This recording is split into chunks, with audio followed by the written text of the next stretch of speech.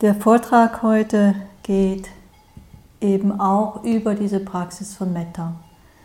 Ich weiß, einige sind sehr vertraut mit dieser Praxis und andere eben nicht oder anders. Und da wir sie abends üben wollen und ich nicht am Abend so viel erklären möchte, muss ich die Erklärung eben jetzt geben. Diese Praxis von Metta, ich persönlich finde sie sehr wichtig. Sie ist aber eine andere Meditationspraxis. Und sie dient dazu, sehr explizit eine Geisteshaltung von Wohlwollen in uns zu entwickeln, und zwar ein unbedingtes Wohlwollen, eine grundlegende Haltung von Wertschätzung, von Freundlichkeit, von Gutes Wollen. Das ist die Grundlage für diese Praxis von Einsicht, von Vipassana. Und ich persönlich finde das sehr essentiell, dass wir das nicht aus dem Blick verlieren. Ich weiß, für mich persönlich allerdings war es in den ersten Jahren nicht möglich, diese Praxis zu tun. Ich fand die Idee zwar prickelnd, aber die Praxis hat es in sich. Ja? Sie kann nämlich genau das Gegenteil in uns hervorkitzeln, was uns, also all diese Geisteszustände und Emotionen, die das Herz blockieren. Und ich weiß sehr gut, dass ich gegen meinen Willen sozusagen da saß und wollte eben diese netten Sätze sagen, möge ich glücklich sein, möge ich glücklich sein. Und daraus wurde, möge ich unglücklich sein, möge ich unglücklich sein. Nur zu mir, zu den anderen ging das ganz gut. Ja? Und das hat mich dann einfach überschwemmt. Und daraufhin mit Absprache mit meinen Lehrern habe ich das dann erstmal wieder gelassen. Das soll einfach auch, ich sage das auch deswegen, die Praxis erscheint sehr einfach. Wir haben sie ja gestern schon kurz angerissen, aber die hat es wirklich in sich. Sie kann eine sehr tiefe Transformation bewirken. Aber manchmal, wie eben auch mit anderen Dingen, kann diese Praxis nicht zum richtigen Zeitpunkt erfolgen. Und ich habe dann erstmal 2 Jahre weiter Vipassana geübt, mich da mit den verschiedensten Emotionen herumgeschlagen, bis ich dann fähig war, mich mit der Metta-Praxis zu beschäftigen. Und dann eben sie auch wirklich über viele Wochen zum Teil und Monate zu praktizieren. Sie ist in dem Sinne auch eine eigenständige Praxis, die wir sozusagen als Hauptpraxis oder als alleinige Praxis praktizieren können, und dadurch bekommt sie nochmal eine andere Tiefe, ein anderes Momentum. Das könnt ihr gerne mal irgendwann tun, einfach im Auge, im Hinterkopf behalten.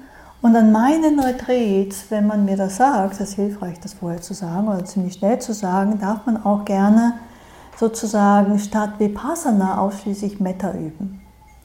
Dann sind die Anleitungen einfach für euch anders, die gibt es dann nur im Einzelgespräch. Aber ich selber habe das oft in diesen Zusammenhängen auch so geübt. Weil es gibt nicht so viele Metta-Retreats, reine Metta-Retreats, es gibt nur 1 pro Jahr.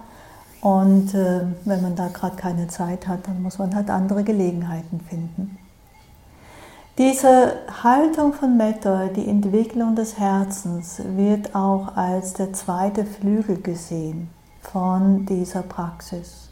Man spricht wirklich von den 2 Flügeln eines Vogels, die wir entwickeln. Auf der einen Seite entwickeln wir Weisheit und auf der anderen Seite entwickeln wir diese liebende, offene, wertschätzende Haltung. Die beiden gehen zusammen, damit sich in unserem Leben Veränderungen einstellen, die wo wir aufblühen, wo wir erblühen können, sowohl unser Leben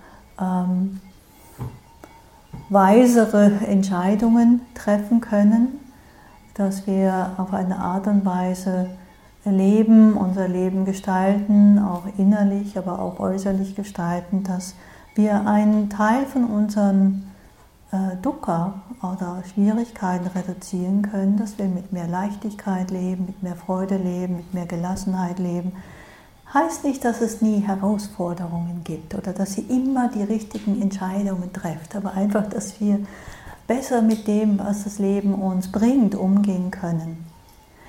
Dass es integrierter ist, was in uns passiert. Ja, dass wir auch nichts abspalten müssen, sondern dass wir mit diesen Dingen, die das Leben bereitstellt, uns immer wieder konfrontiert, auch schmerzvolle Dinge, leichter und mit mehr Klarheit und Stabilität umgehen können. Und es passieren natürlich auch schöne Dinge im Leben. Die nehmen wir dann wahr und mit denen können wir uns dann freuen und in denen können wir dann aufgehen und aus denen heraus können wir wiederum mit anderen teilen. Unsere Kraft, unsere Zeit, unsere Ressourcen, weil wir eben auch dieses offene Herz entwickeln. Die beiden gehören zusammen. Ja? Und wir wollen oder können eben diese verschiedenen Seiten, um die es geht, immer wieder in den Mittelpunkt rücken und stärken durch eine eigene Praxis. Und es hat sich gezeigt in vielen Retreats mit vielen Lehrern, das ist jetzt auch nicht meine Idee, das einzuflechten an einem Vipassana-Kurs, sondern es hat sich gezeigt, dass es hilfreich ist, auch während eines Vipassana-Kurses einen Teil der Zeit immer wieder auch mit der Metta-Meditation zu bereichern. Es kann sein, dass euch das nicht liegt, dass euch das nicht passt, dass euch das nicht gefällt, dann dürft ihr das natürlich auch einfach lassen. Ja? Ich schaue nicht in euren Geist hinein und habe keine Ahnung, was ihr da so treibt. Letzten Endes macht ihr was ihr wollt. Aber es hat sich gezeigt, dass viele doch mit einer gewissen Härte an die Praxis herangehen. Mit einer Härte zu sich selbst, einer Härte, wenn es nicht so läuft, wie wir es gerne hätten, und dann hauen wir uns auf uns drauf, weil wir das so gewöhnt sind, und da kann diese Metta-Praxis ein schönes Gegengewicht mit der Zeit entwickeln. Und wie gesagt, es ist eine Praxis, die nicht gleich klappen muss, weil das üben wir. Und üben heißt immer, das darf auch schief gehen. Ja, das darf auch, wir vergessen die Sätze, wir verdrehen die Sätze, wir werden ständig abgelenkt und was auch immer. Und dennoch, durch Übung werden wir einfach geschickter da drin und mit der Zeit verinnerlicht sich auch die Haltung und ganz oft ohne, dass wir das groß merken. Also wenn wir diese Haltung kultivieren, entstehen nicht unbedingt große Liebesgefühle. Ja? Also wir brauchen nicht damit den Anspruch haben, dass jetzt hier, ja, so wie als wenn wir verliebt werden, so solche Wolken entstehen, ja? So Gefühlswolken. Und es kann sein, dass es relativ ruhige, nichts groß sich tut, während wir praktizieren und dennoch sich eine neue Haltung einschleicht. Die Metta-Praxis, die Metta-Haltung ist tatsächlich eine sehr unaufgeregte Haltung von Offenheit und Wertschätzung, von Respekt, von Wohlwollen. Während wenn wir denken an die Verliebtheitsphasen in unserem Leben, und ich hoffe, ihr wart alle schon einmal verliebt im Leben, das ist ein äußerst seltsamer Zustand. Ehrlich gesagt sind wir in dieser Zeit nicht zurechnungsfähig. Ja?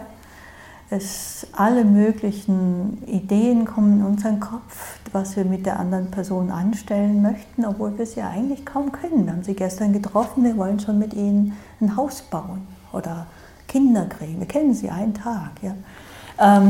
Wir haben keine Ahnung, was sie mag, was sie nicht mag, wissen noch so wenig, und dennoch haben wir schon alle möglichen Vorstellungen, wie schön das denn werden wird, wie harmonisch, wie wir uns entwickeln zusammen. Vielleicht hat die gar keine Lust auf Entwicklung, aber wir spinnen uns unser Ding zurecht, und dabei gehen auch wahnsinnige Gefühle von Freude, von Jauchzen, von sonst was ab. Und die lassen uns natürlich auch, und das ist auch sehr spannend zu sehen, wenn wir verliebt sind, ist unsere Täuschung wirklich verzehnfacht ungefähr. Es ist eine riesen Wolke geworden, sehr grau. man sieht die Person kaum noch dahinter. Ja, ich nehme an, dass das sehr großen evolutionären Vorteil hat. Unsere Spezies hat garantiert davon profitiert. In den ersten 3 Monaten macht man dann alles Mögliche und dann kommen neue Menschlein dabei raus und danach fällt man endlich wieder raus aus der ganzen Geschichte und denkt sich, was war das denn? Aber in der Zwischenzeit hat sich die Spezies fortgepflanzt und darum geht es. Ne? Das ist Evolution. Ob wir glücklich sind damit, ist eine ganz andere Frage. Das hat die Evolution noch nie interessiert. Naja, also Verliebtheit ist ein schöner Zustand. Ist allerdings schrecklich, wenn wir aufs Retreat kommen. Ja, wenn es ganz frisch ist, ist es wirklich eine kleine Herausforderung. Diese Verliebtheit ist nicht gemeint mit Metta. Auch nicht eine Form von Liebe, die wir oft auch kennen und wie wir es auch oft empfinden und auch benutzen, die geknüpft ist an Bedingungen. Das ist das, was wirklich seltsam und anders ist. Wir lieben normalerweise das, was uns gefällt. Das sagen wir auch so, oh, das ist eine schöne Tasse, ich liebe meine Tasse, weil die Tasse mir so ein schönes Gefühl gibt. Deswegen lieben wir die Tassen. Ja? Und wir lieben auch Menschen, weil sie uns schöne Gefühle geben, weil wir gerne mit ihnen was unternehmen und das klappt harmonisch oder wir haben tolle Gespräche, das beschwingt uns. Und das ist alles okay. Ja? Und deswegen sagen wir oft, oh, ich liebe sie. Und das ist auch so gemeint, das ist so ein Gefühl, das ist einfach, dass wir nur verstehen, das ist nicht Metta. Ja? Das darf sein, aber das hat eben auch eine Kehrseite, wenn die Personen sich ändern oder die Tasse so langsam verblasst oder unser Geschmack sich ändert, dann verändert sich eben auch dieses Liebesgefühl zu dieser Tasse, zu diesem Menschen, was auch immer. Also das ist etwas Wackeliges, das verändert sich oder kann sich verändern, aber ist dennoch da und darf auch in unserem Leben sein und wir dürfen es auch so benennen. Metta ist etwas, was eine Grundhaltung werden kann, werden soll vielleicht auch. Es ist in dem Sinne unbedingt, es braucht keine Bedingungen. Ich denke, es gibt ein paar ethische Grundwerte in unserer Gesellschaft inzwischen, die das spiegeln. Ja, die Würde des Menschen, jedes Wesens ist unantastbar, das ist Metta. Ja, das ist Metta. Ganz egal, was jemand tut, wie jemand aussieht, welche Sexualität sie leben möchte, welche Hautfarbe, wie auch immer, die Würde ist unantastbar. Das ist Metta. Das ist eine Haltung von Metta. Und wir wollen diese Haltung wirklich tief verinnerlichen, weil wir uns oft dabei, eben wenn sie nicht entwickelt ist, manche haben sie stärker entwickelt, andere weniger, und dann kommen wir leicht in dieses Verurteilen und in die Aggression, wenn uns jemand etwas tut, was uns nicht passt. Wir wollen dennoch, ich sagte es auch schon öfters, wir werden durch die Praxis, durch Weisheit, weder durch Weisheit noch durch Metta handlungsunfähig. Wir sehen weiterhin, was in dieser Welt nicht stimmt, was in dieser Welt Leiden unnötig verursacht. Wir sehen, wo jemand überaus gierig ist und anderen bestiehlt, was wegnimmt. Oder, ja?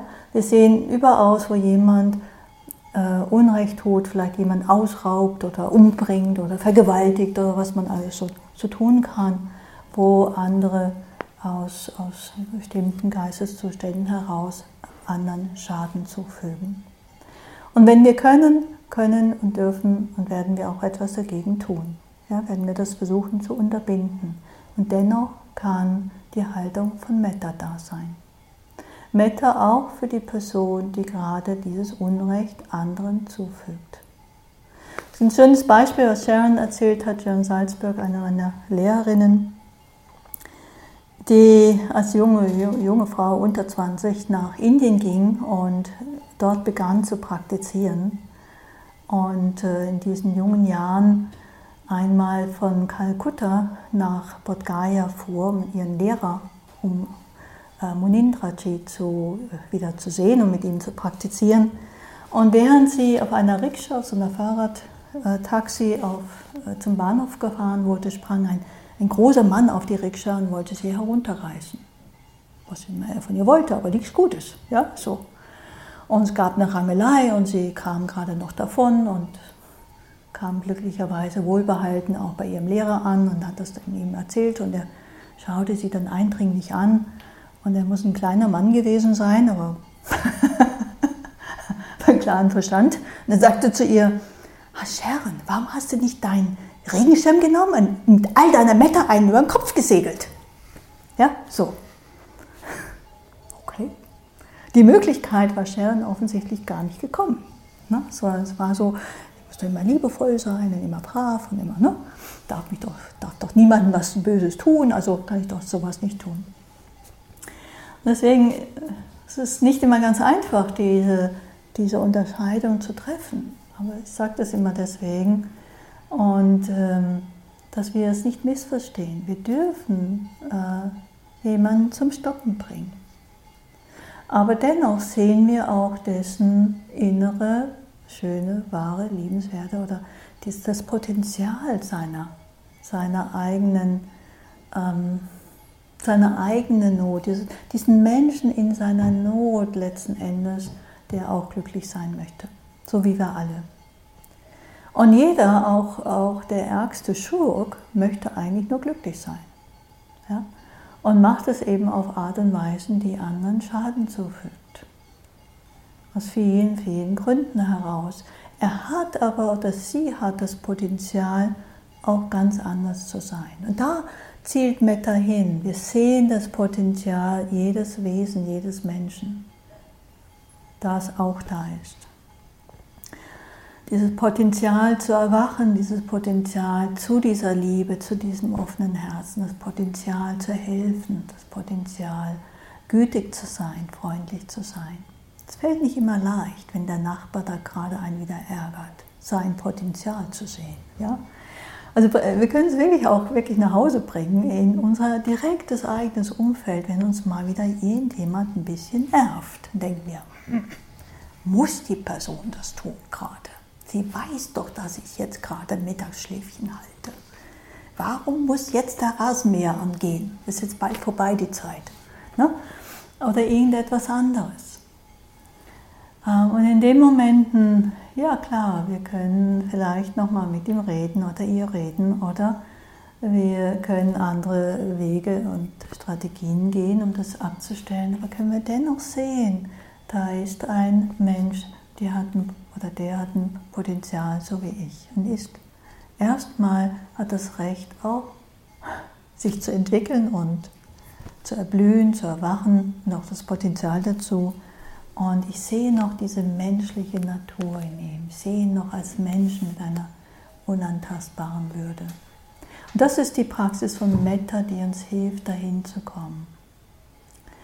Weil es ist ein Verankern einer Grundhaltung, die sich nicht nur uns gegenüber entwickelt, dass wir, so wie wir sind, mit dem, nicht erst wenn wir perfekt sind, sondern jetzt schon liebenswerte Wesen sind. Wir dürfen uns, ein liebenswerte Wesen, das drücken wir aus über liebevolle Wünsche.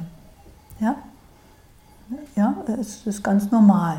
Wenn ihr habt ja alle hoffentlich Freunde und wenn die Geburtstag haben, schreiben wir irgendwelche netten Geburtstagskarten, wenn wir dran denken.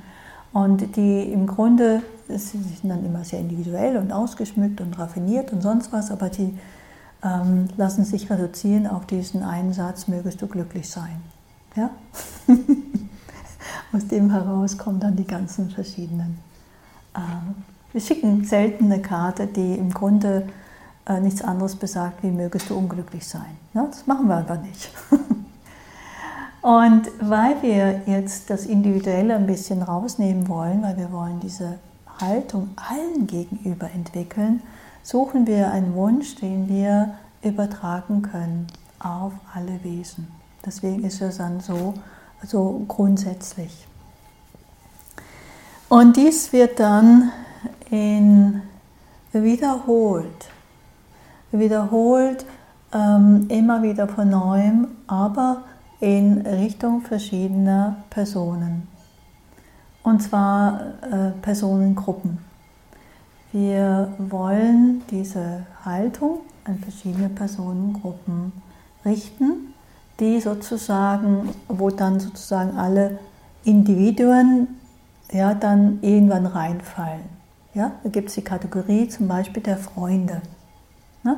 Da gibt es Freunde, die hatten wir, die sind vielleicht schon tot oder sind irgendwie wieder in die Peripherie gewandert, weil wir sie schon lange nicht mehr gesehen haben, sind nach Australien ausgewandert oder sonst etwas. Dann gibt es die Freunde, mit denen wir jetzt oft Kontakt haben. Und dann gibt es die Freunde, die noch gar nicht in unserem Leben sind, von denen wir noch nichts wissen, aber die irgendwann in unserem Leben auftauchen. Ja? Also es ist die Kategorie Freunde. Dann gibt es die Kategorie der Wohltäter. Das ist etwas seltsam für uns. Das sind einfach Personen, die wir auch mögen, ja, aber die mehr für uns tun und von uns fast nichts erwarten. Ja? Denen haben wir sozusagen einfach so schon ganz viel Raum in ihrem Herzen. Können Opa und Oma sein. Ne? Das ist ja immer so eine besondere Konstellation, die meinen nicht mehr, dass sie uns erziehen müssen, sondern sind dann, also meine war es nicht, aber es ist die Potenzial, dass Opa und Oma, Tanten und Onkels ist auch eine Möglichkeit. Patentanten, Patenonkel, Lehrer manchmal, Leute, die uns einfach inspirieren, die uns irgendwie fördern, die uns irgendwie was mitgeben fürs Leben. Also Lehrer der Schule, spirituelle Lehrer, das ist egal.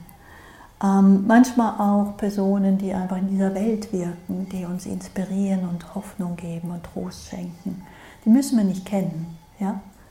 Manchmal ist es sogar besser, sie nicht zu kennen, dann wissen wir nicht ihre kleinen Schwächen und Fehler. Es ist gut, nicht zu nah an mich ranzukommen. Ja? So, dann wisst ihr meine Schwächen, meine Fehler. Dann können es aber auch Haustiere sein. Ja? Hunde und Katzen, die zu Hause immer um unsere Beine streichen und uns nett anschauen und schnurren, bis wir dann die Dose geöffnet haben. Aber die auch manchmal so kommen und sich also Hunde ist, glaube ich, noch ein bisschen deutlicher, die freuen sich wirklich, wenn wir da sind. Und da müssen wir viel tun, bis sie das nicht mehr tun. Ja? Sie so viel Angst haben vor uns. Und manchmal sind es auch Gegenden, Bäume, Flüsse, in denen wir uns aufgehoben fühlen, also die uns wohltun. Ja? Wohltäter wohltun. Und da ist es einfach oft so, dass es uns tatsächlich auch sehr leicht fällt, unser Vertrauen, unser Herz zu öffnen, uns Vertrauen zu fassen in diese Beziehung hinein. Dann kommt die Kategorie der Unbekannten. Das ist ein Stück schwieriger, weil wir da oft den Kontakt nicht haben, das schwer herstellen können. Ja? Aber wenn wir den Kontakt fassen können, dann fällt es dennoch oft relativ einfach, ihnen einfach alles Gute zu wünschen. Warum auch nicht? Ja? Da haben wir manchmal Angst, dass die Liebe ein bisschen begrenzt ist, dass das Fass ausgeht, dass irgendwer dann nichts mehr davon hat. Aber Metta ist unbegrenzt. Ist unerschöpflich. Also Metta ist in sich selbst, regeneriert sich selbst. Ja? Und wir können in dem Sinne das tatsächlich allen Wesen zukommen lassen. Und dann gibt es aber die nächste Kategorie, das sind die Schwierigen, ja? Wo sich das Herz eher verschließen möchte. Und das ist der ferne Feind von Metta. Der ferne Feind ist das Gegenteil, ist die Ablehnung, der Ärger, auch die Angst, die oft uns da verschließt, ja? Die es nicht möglich macht, dass wir die andere Person in ihrer Güte und ihrem Potenzial wirklich sehen. Oft, mit den schwierigen Personen, da ist so ein Unverständnis da. Wir sehen ja dann die wir nicht mögen. Es gibt so einige, die ich nicht mag. Und ich bin ja immer erstaunt, dass die Freunde haben. Irgendwer mag die. Das ist ja seltsam, ne? Die sehen einfach eine andere Seite von denen. Ja? Die ist aber auch da. Kann ich die sehen? Kann ich die wirklich anerkennen, auch wenn ich ein Problem mit der Person habe? Ja? Und das ist dann eben auch oft ein Zugang in diese Haltung von Metta. Die Haltung von Metta wird letzten Endes, wenn wir sie, gut, es dauert jetzt aber, tief entwickeln, dann wird es gleich. Wir können keine Unterschiede mehr treffen, wer mehr Glück verdient und wer weniger Glück verdient. Ja? Wir können auch niemanden mehr isolieren und den Löwen zum Fraß vorwerfen, wenn wir die Wahl hätten. Ne? Also wenn wir jetzt entscheiden müssten, wen schmeißen wir jetzt dem Löwen zum Fraß, könnten wir weder uns selbst wählen, noch unseren Freund, noch einen Unbekannten, noch unseren Feind. Wir wüssten einfach nie vom Herzen her, ja, wen nehme ich jetzt? Ja? Ja, aber das ist so eine Fangfrage, die sich dann in der mancher buddhistische Lehrer da ausgedacht hat. Auf jeden Fall ist es wichtig, dass wir verstehen, dass sich das etwas ist, was wirklich in aller Ruhe reifen darf. Es ist nichts eine Haltung, zu der wir uns zwingen sollen und müssen. Wir lassen uns Zeit mit dieser Entwicklung. Und die Idee ist, das ist ein schönes Bild von Sharon gewesen, dass wir haben für jede von diesen Kategorien, können wir uns vorstellen, da ist so ein Fass. Ja? So ein Fass, so ein Eimer. Und da tun wir mit jedem Satz von Metta, möge ich glücklich sein, möge ich gesund sein, möge ich in Sicherheit sein, möge ich mit Leichtigkeit für mich sorgen können, sozusagen einen kleinen Tropfen von Metta rein. Und dieses Eimer, auch wenn es nur ein Tropfen ist, mit der Zeit wird dieser Eimer voll. Und wenn er gefüllt ist, dann fließt diese Metta über sozusagen in das nächste Eimerchen. Und dann kommen da die kleinen Tropfen rein. Ja? Und das ist auch wirklich so das Gefühl, was man haben kann, wenn man die Kategorie wechselt. Es gibt so einen kleinen Unterschied, aber dann fließt man so rüber und füllt so das nächste Fass. Aber es ist nicht eine riesige Anstrengung. Und dann lässt man sich wirklich Zeit mit der Wohltäter-Kategorie und füllt sich da auch wieder auf und dann fließt es wieder über.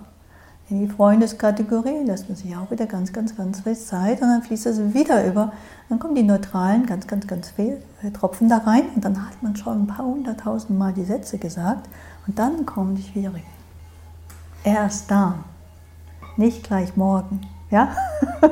Nach 3 Mal Sätze sagen. Das ist das, was wir oft meinen, wie schnell es gehen müsste.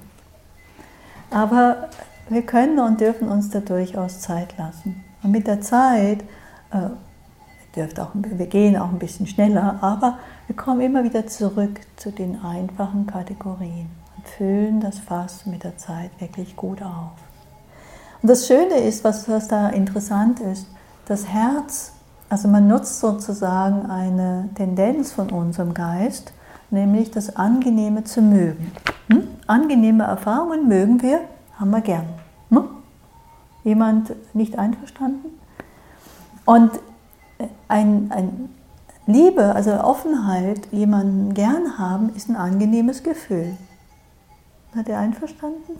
Und wenn ich ein angenehmes Gefühl empfinde, dann möchte ich mehr haben. So, das wird jetzt mal benutzt, statt einfach nur kommen und gehen zu sehen, sondern wir nutzen diese Sache und füllen das Fass für diese einzelnen Kategorien, mit denen wir ja alle gerne üben. Ja, die Idee ist ja, ich weiß, das ist bei uns selbst ein bisschen anders, dass wir uns selbst ja am meisten mögen, das ist die asiatische Überzeugung. Und deswegen geht es mit uns selbst ja am leichtesten und wir machen das wirklich gerne und wir bekommen ein tolles Wohlgefühl. Und dann gehen wir zur nächsten Kategorie und wollen wieder so ein tolles Wohlgefühl haben. Ja? Und das klappt mit dem Wohltäter, die mögen wir ja auch, klappt das wirklich gut. Mit den Freunden klappt das auch wunderbar. Und bei den Neutralen wird es ein bisschen schwieriger, aber nicht so sehr, weil es zumindest kein negatives Gefühl da. Und dann haben wir schon so viel offenes Herz, dass wenn die Schwierigen daherkommen, also bei mir war das dann so, ich war etwas skeptisch, aber als ich dann an die schwierige Person dachte, spürte ich auf einmal, dass mein Herz sich nicht schließen will, nur für diese Person. Versteht ihr das? Nee, wegen dir schließe ich doch jetzt mein Herz nicht. Mögest du glücklich sein. Und das war so eine überraschende Erfahrung. Es reinigt unser Herz. Die Metta-Praxis ist eine Reinigungspraxis für uns selbst. Es befreit uns von Groll und Hadern und Hass und Rache und all das, was unser Herz bedrückt. Es ist wirklich in erster Linie eine Reinigung unseres eigenen Geistes. Also das ist wichtig, dass wir das verstehen. Und so, wir bringen natürlich dann auf eine Art diese Haltung in die Welt. Und es kann sein, dass die uns umgeben, auch wirklich davon was abkriegen, ja? Wenn wir dadurch netter und freundlicher mit denen umgehen. Aber es ist wirklich als erstes mal eine Reinigungspraxis für unser eigenes inneres Herz. Ja? Und zum Schluss dehnen wir dann die Praxis aus auf alle Wesen. Was wir auch machen, wenn wir diese Praxis üben, ist, wir praktizieren Sammlung. Die Metta-Meditation gehört zu den Samatha-Meditationen.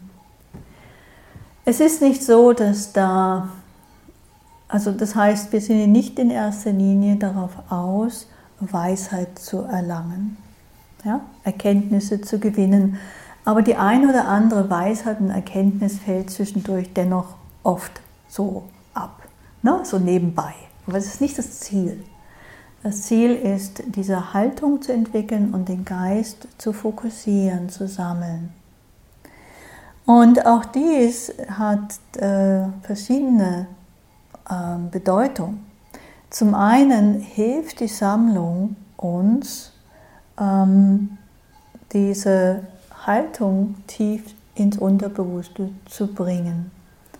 Und zum anderen tut diese Sammlung die Widerstände schwächen. Der Widerstand, einer davon ist natürlich von Abneigung, Ärger. Ne?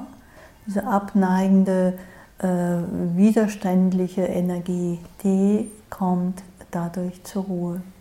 Wie auch die greifende Energie, das Verlangen wollende, das Gierige, das Festhalten wollende. Diese Energie kommt zum Erliegen. Und das kommt sowohl der Entwicklung von Metta zugute, indem wir eben dann ohne Widerstand zu den schwierigen Personen gehen können, wie auch, dass wir nicht so hängen bleiben an unseren Freunden. Diese Fähigkeit, unseren Geist zu fokussieren, ist aber auch eine Fähigkeit, die wir grundsätzlich wollen. Ich werde morgen noch mal mehr darüber sprechen, über dieses Samadhi, dieses Samatha als eines der 5 Kräfte, eine der 5 Fähigkeiten. Also wir schlagen sozusagen 2 Fliegen mit einer Klappe. Das ist wieder sehr schön für uns Westler hier, ne? Wir haben 2 Dinge auf einmal. Wir entwickeln Sammlung und wir entwickeln dieses liebevolle Herz. Okay, ich habe schon die Sätze kurz gesagt. Einfach noch ein paar Worte vielleicht zu den technischen, was wir machen. Wir zentrieren uns zu Beginn dieser Praxis. Dann wählen wir die erste Kategorie, in diesem Fall uns selbst.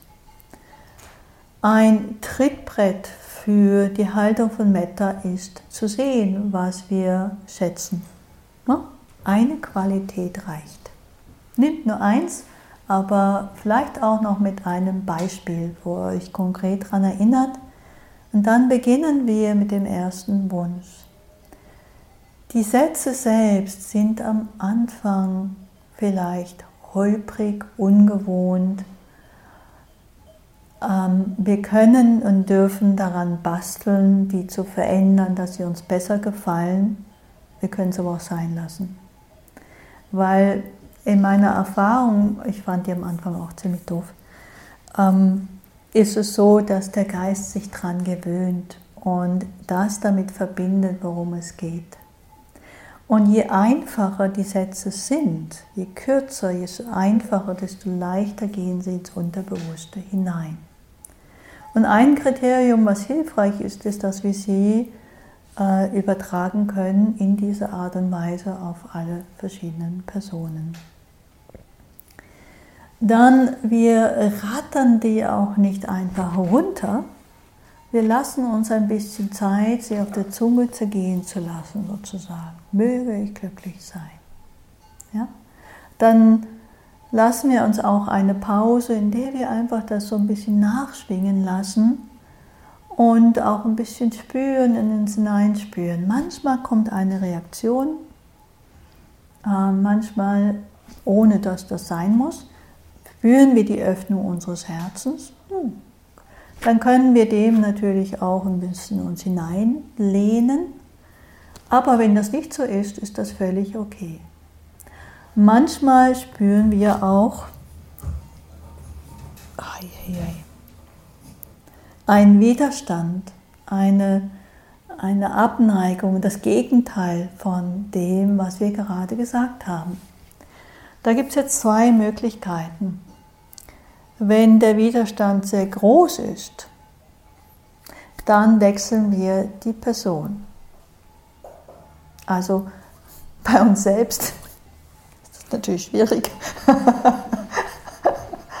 Bei Freunden und Wohltätern würden wir einfach eine andere Person nehmen.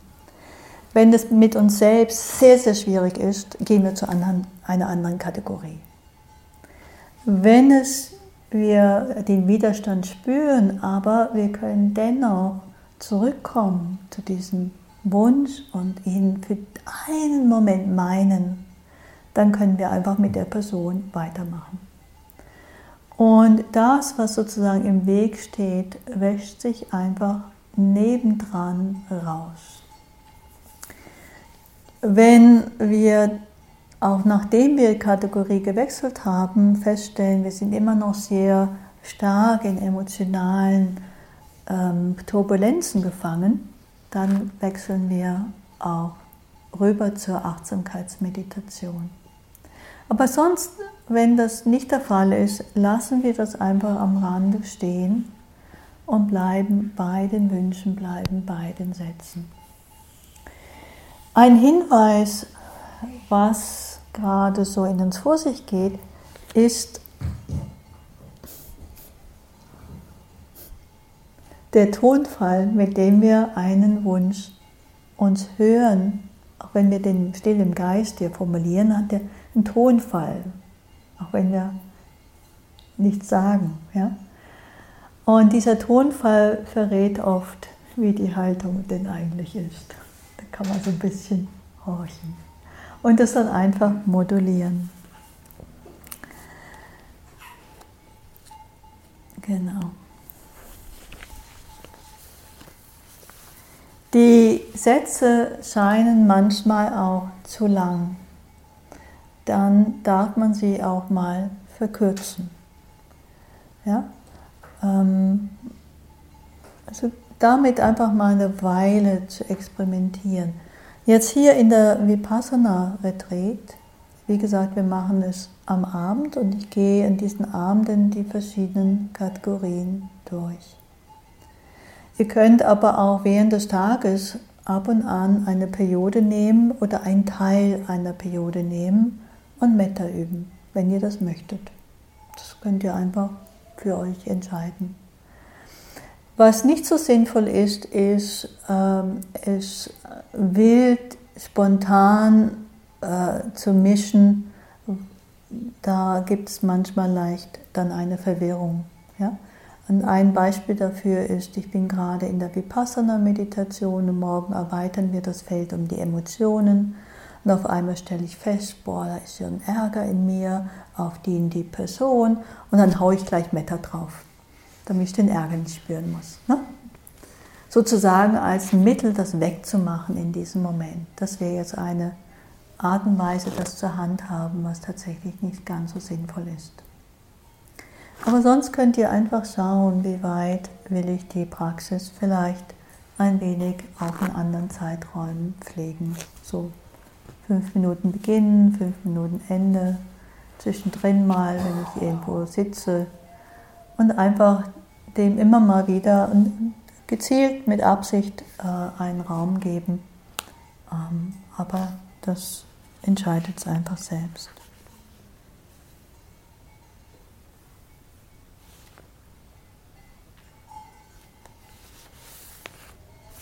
Ich glaube, das ist jetzt erstmal, was ich gerne beenden.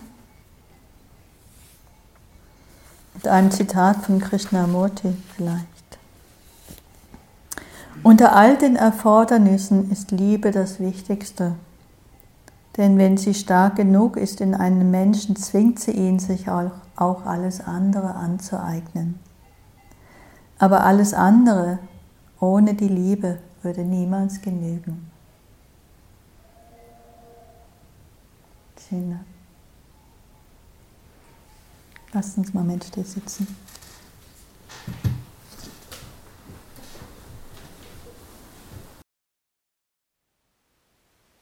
Thank you for listening. To learn how you can support the teachers and Dharma Seed, please visit dharmaseed.org/donate.